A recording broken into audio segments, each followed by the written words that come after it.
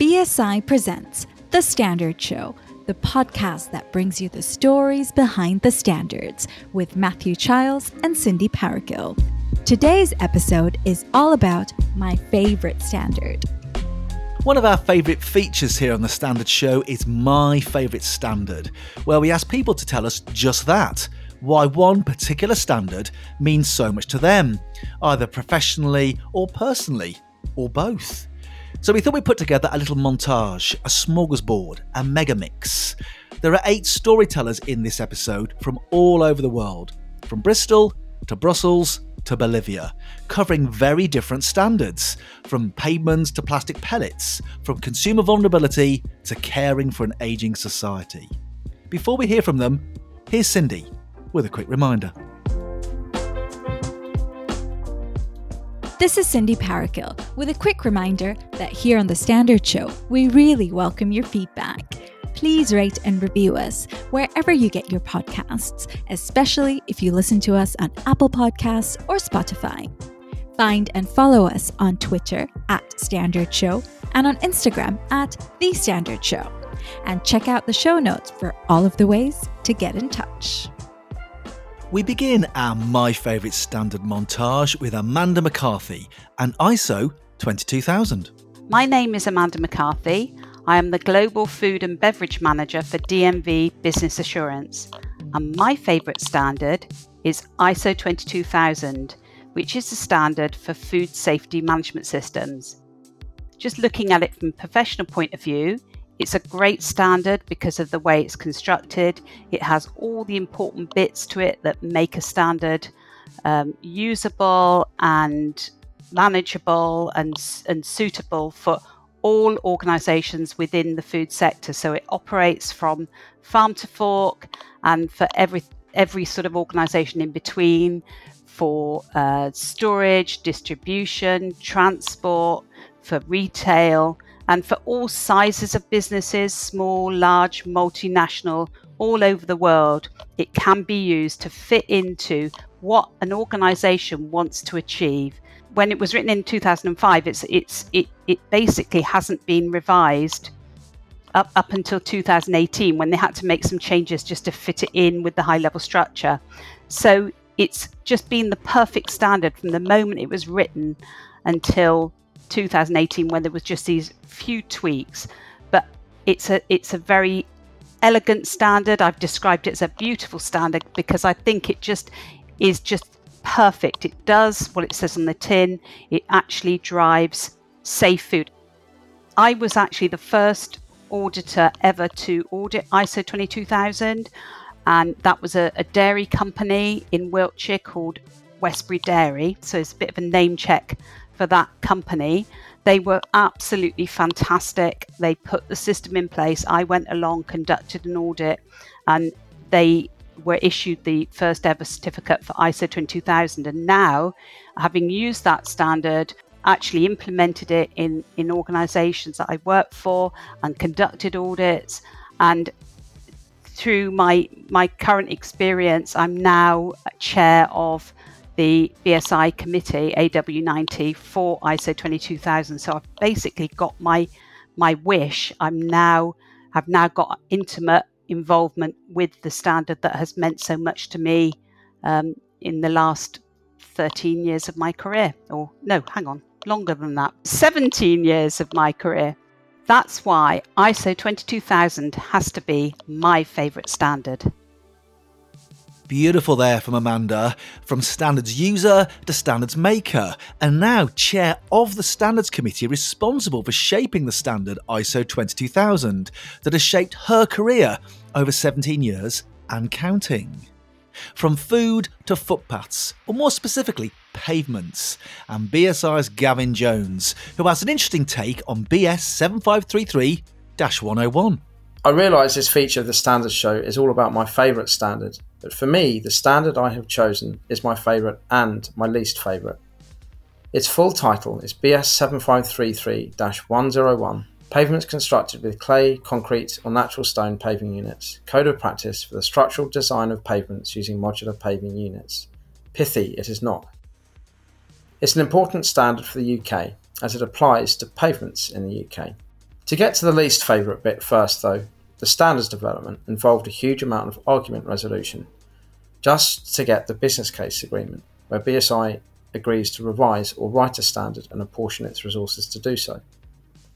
The period of development spanned 8 years until it was published. The key issues were getting the panel, for that I mean industry, to agree about the design materials and processes that give the best service life and best sustainability. And with the competitive nature of that industry, this was no mean feat to achieve, but we did it eventually, now having published the standard almost a year ago. The standard and its development relates to my approach to life, taking the harder path to get to higher peaks over time. For example, a small portion of my professional life includes playing the violin, which I absolutely adore.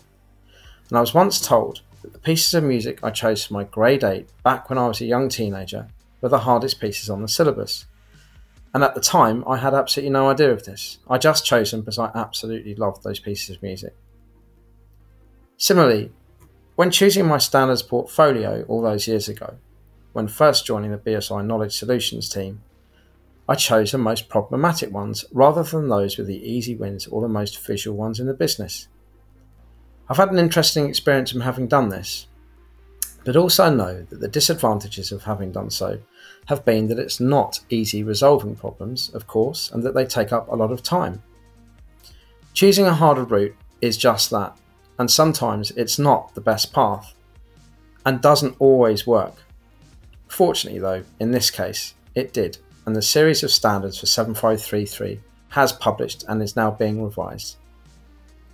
To get to the positive stuff again, I've learnt an enormous amount about committee members and experts, manufacturers and what makes them tick from this work, and this has been invaluable to my continuing work at BSI. In particular, something I've learned is that it's not always the loudest voices who count, including my own. And learning to listen has been a massive benefit from this work. So, that's BS 7533-101. Pavements constructed with clay, concrete or natural stone paving units. Code of practice for the structural design of pavements using modular paving units. Both my least favourite and my most favourite standard.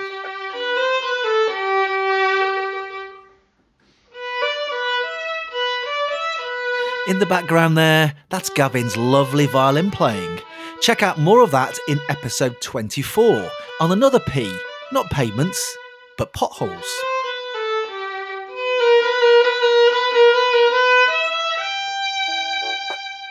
Hi, my name is Deborah Wautier from Sen and Senelec. So for those who don't know, these are the European committees for standardization and electrotechnical standardization, and we make standards for Europe for pretty much everything.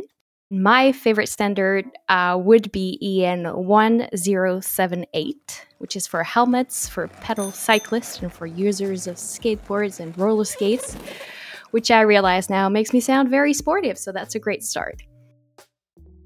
My bike helmet, that's the first object that I own on which I found a EN reference right after I joined the European Committee for Standardization. And I got so excited. I really love biking on Sundays. For me, it's the best way to disconnect from work and incidentally disconnecting from the world of standards. We love strolling around in Brussels, in parks especially. We love to go to nature, and we go until I can't take it anymore.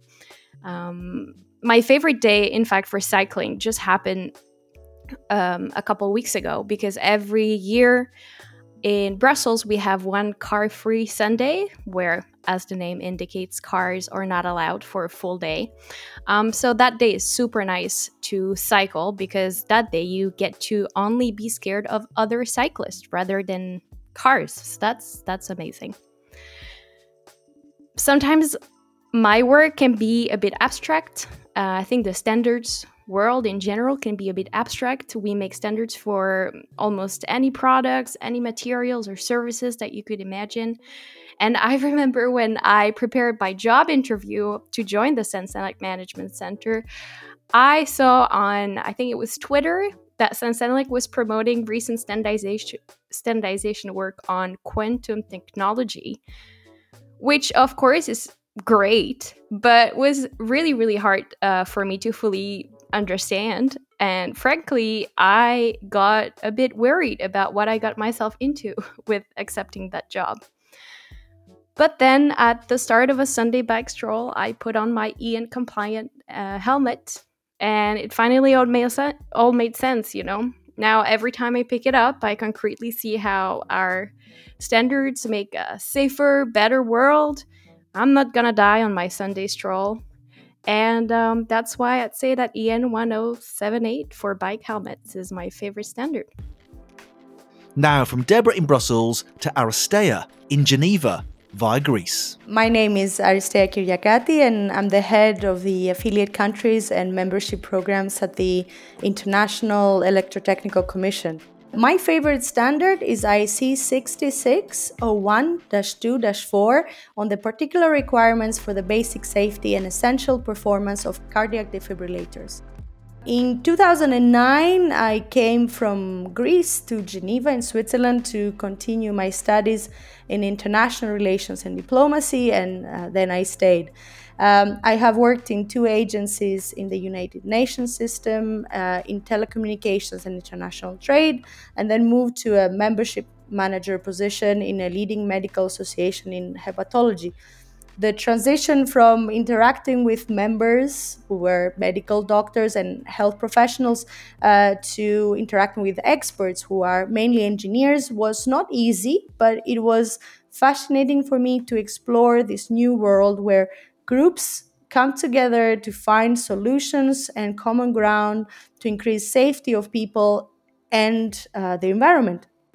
The IEC Young Professionals Program was obviously the reason why I applied to join the IEC into 2020. I have worked with young people in the past, young investigators, young innovators, now young professionals, and it's empowering to watch the difference and the impact young experts can make with their energy and out-of-the-box ideas.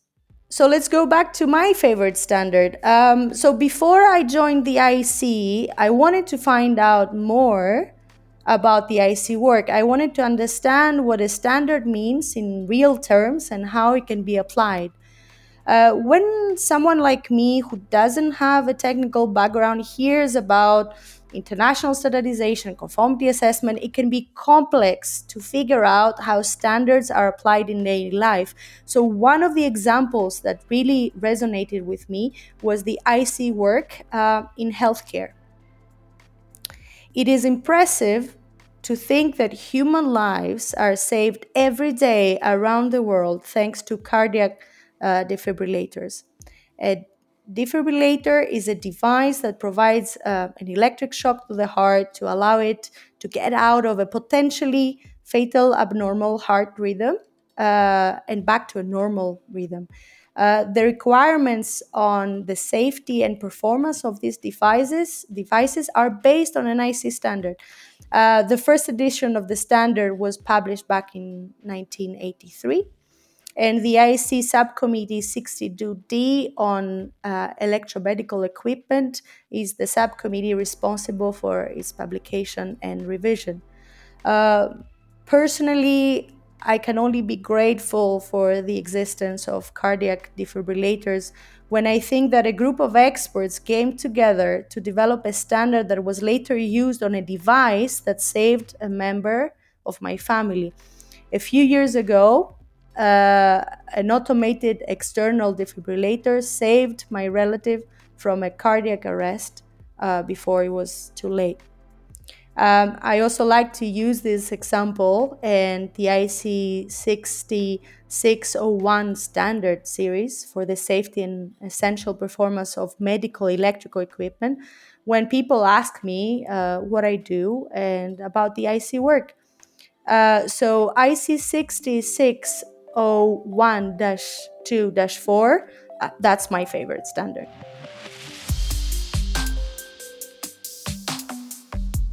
You know, I love it that both Deborah and Aristei had their respective light bulb moments about standards when they started new jobs and started working with standards and advocating for them, and realising how standards are there in our daily life and in life saving.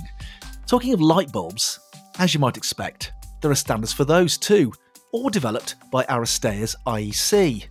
Now, if you want to share your own My Favourite Standard, we'd love to hear from you. So get in touch. Details of how to do so are in the show notes. Hello, my name is Stefania Nicolakopoulou and I'm the Consumer Engagement Executive here at BSI. I've been working for the consumer team for about a year and a half, and my favorite standard just has to be ISO 22458, Consumer Vulnerability. It's about requirements and guidelines for the design and delivery of inclusive service. Vulnerability is a very dynamic issue and can affect literally anyone, anywhere, and at any time over the short or long term. It affects so many millions of people in different ways, and it's not always visible. Some people don't even think of themselves as vulnerable. The reason why I chose this standard is because I have a personal connection to it.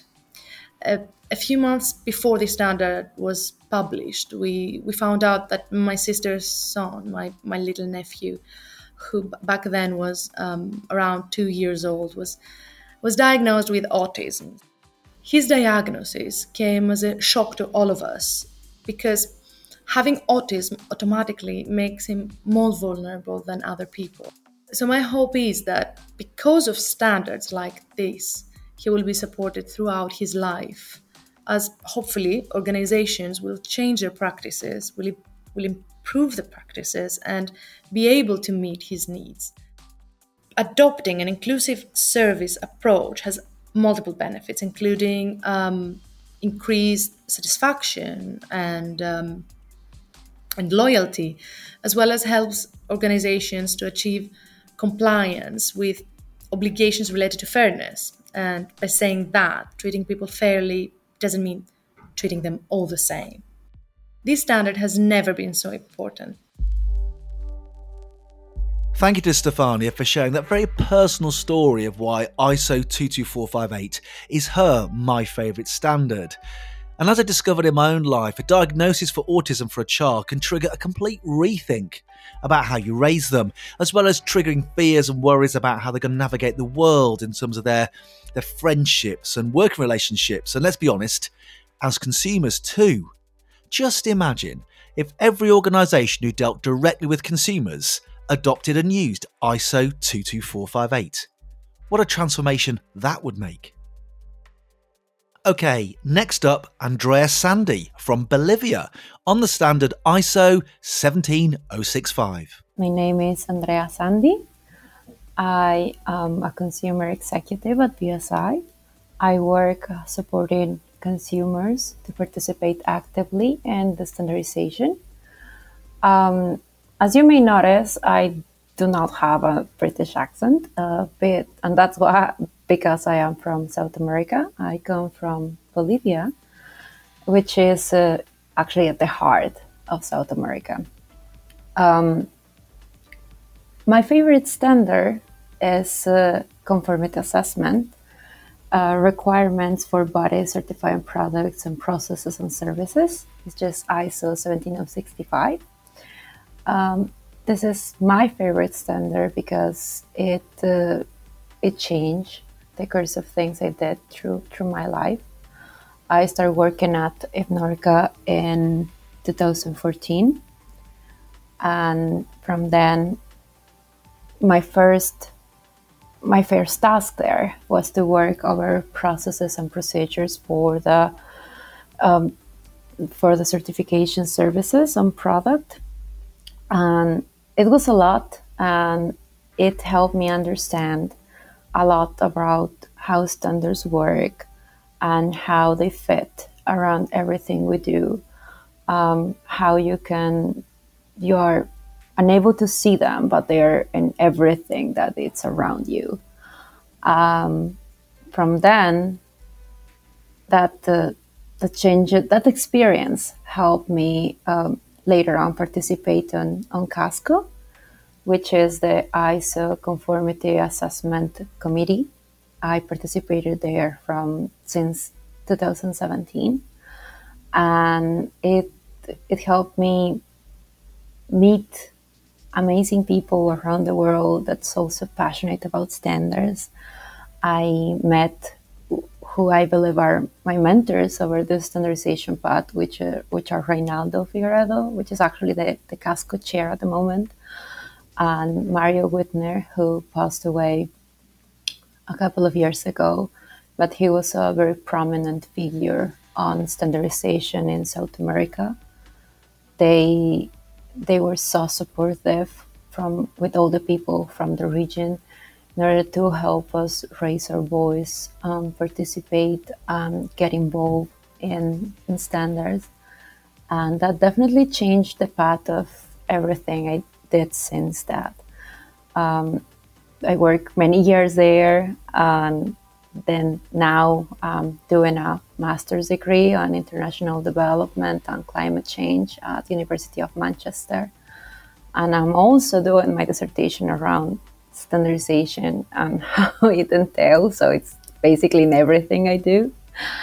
And well, now I'm at BSI, so I hope it will be still part of my life, of my working life, because for many years to come.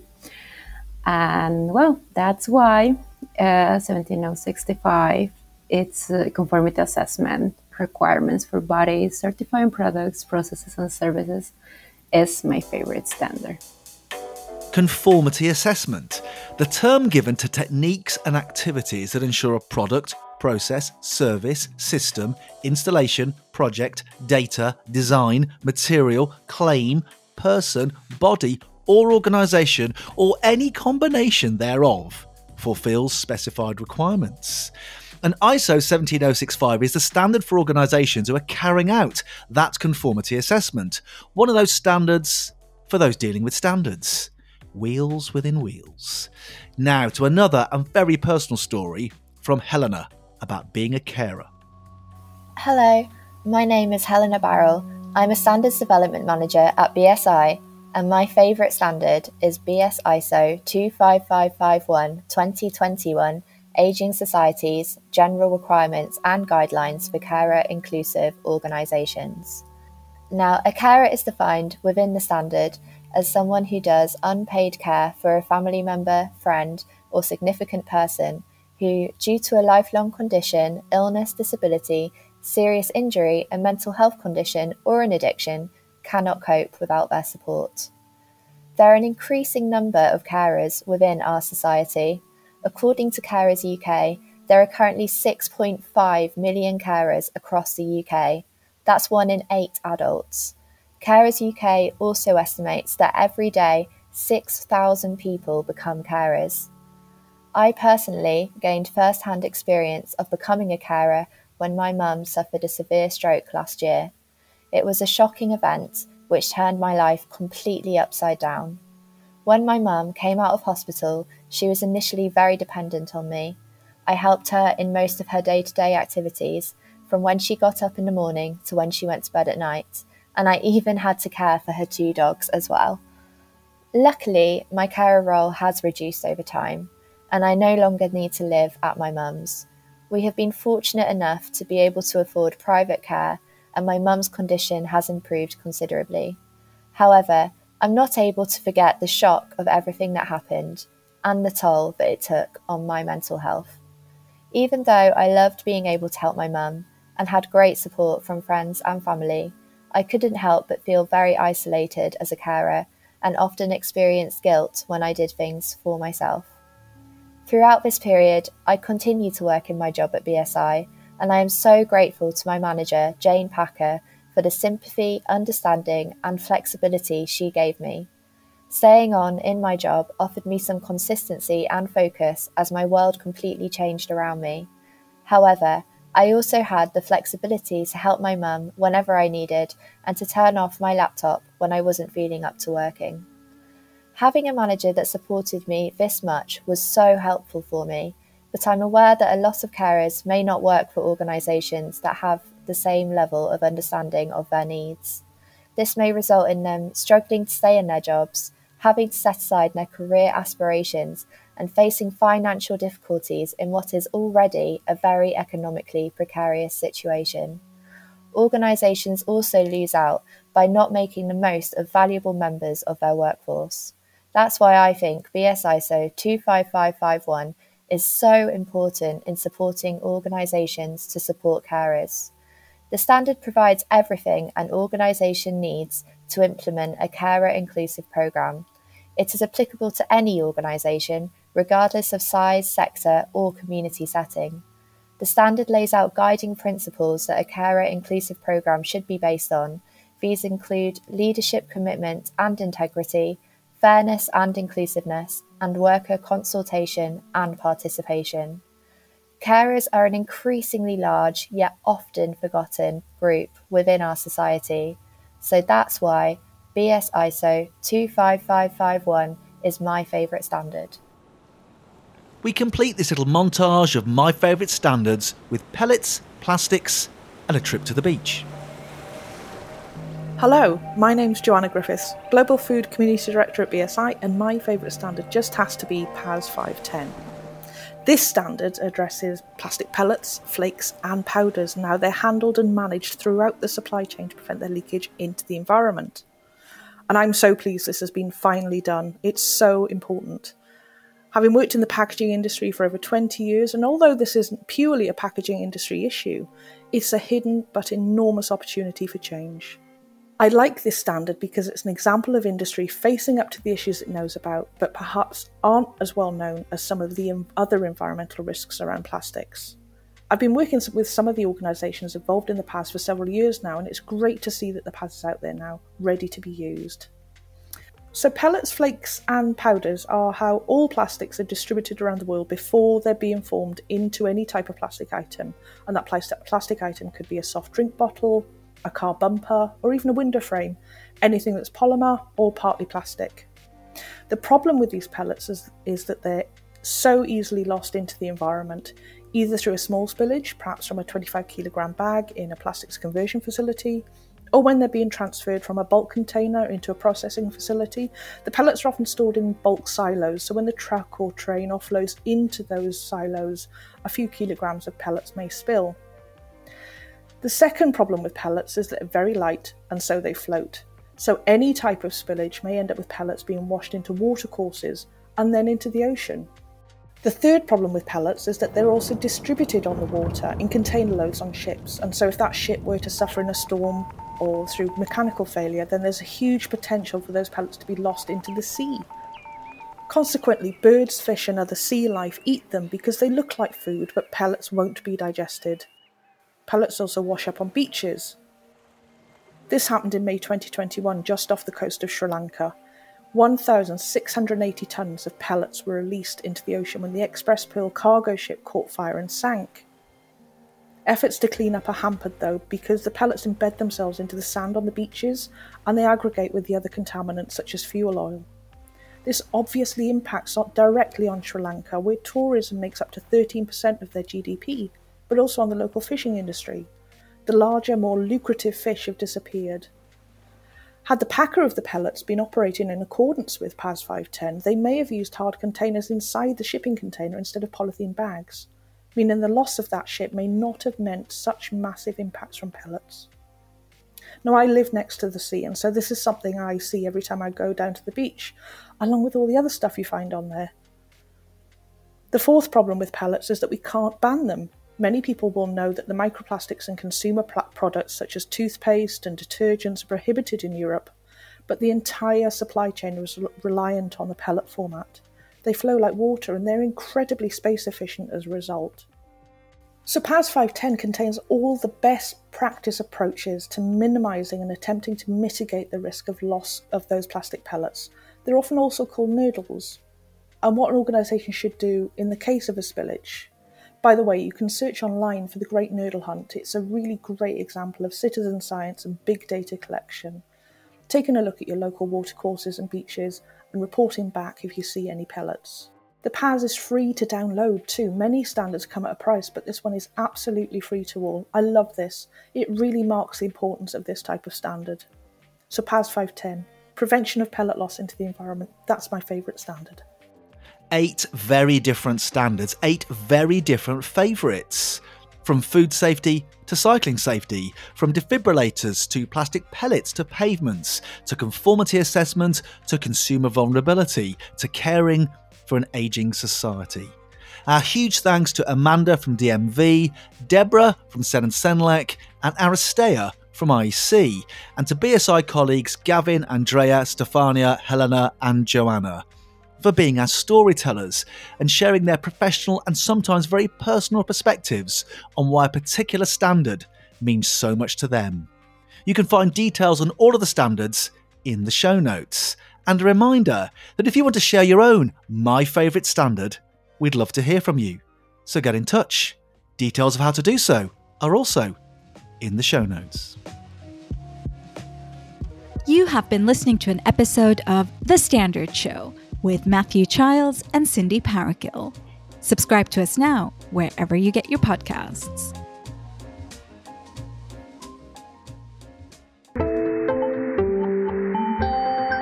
You just heard a Stripped Media production.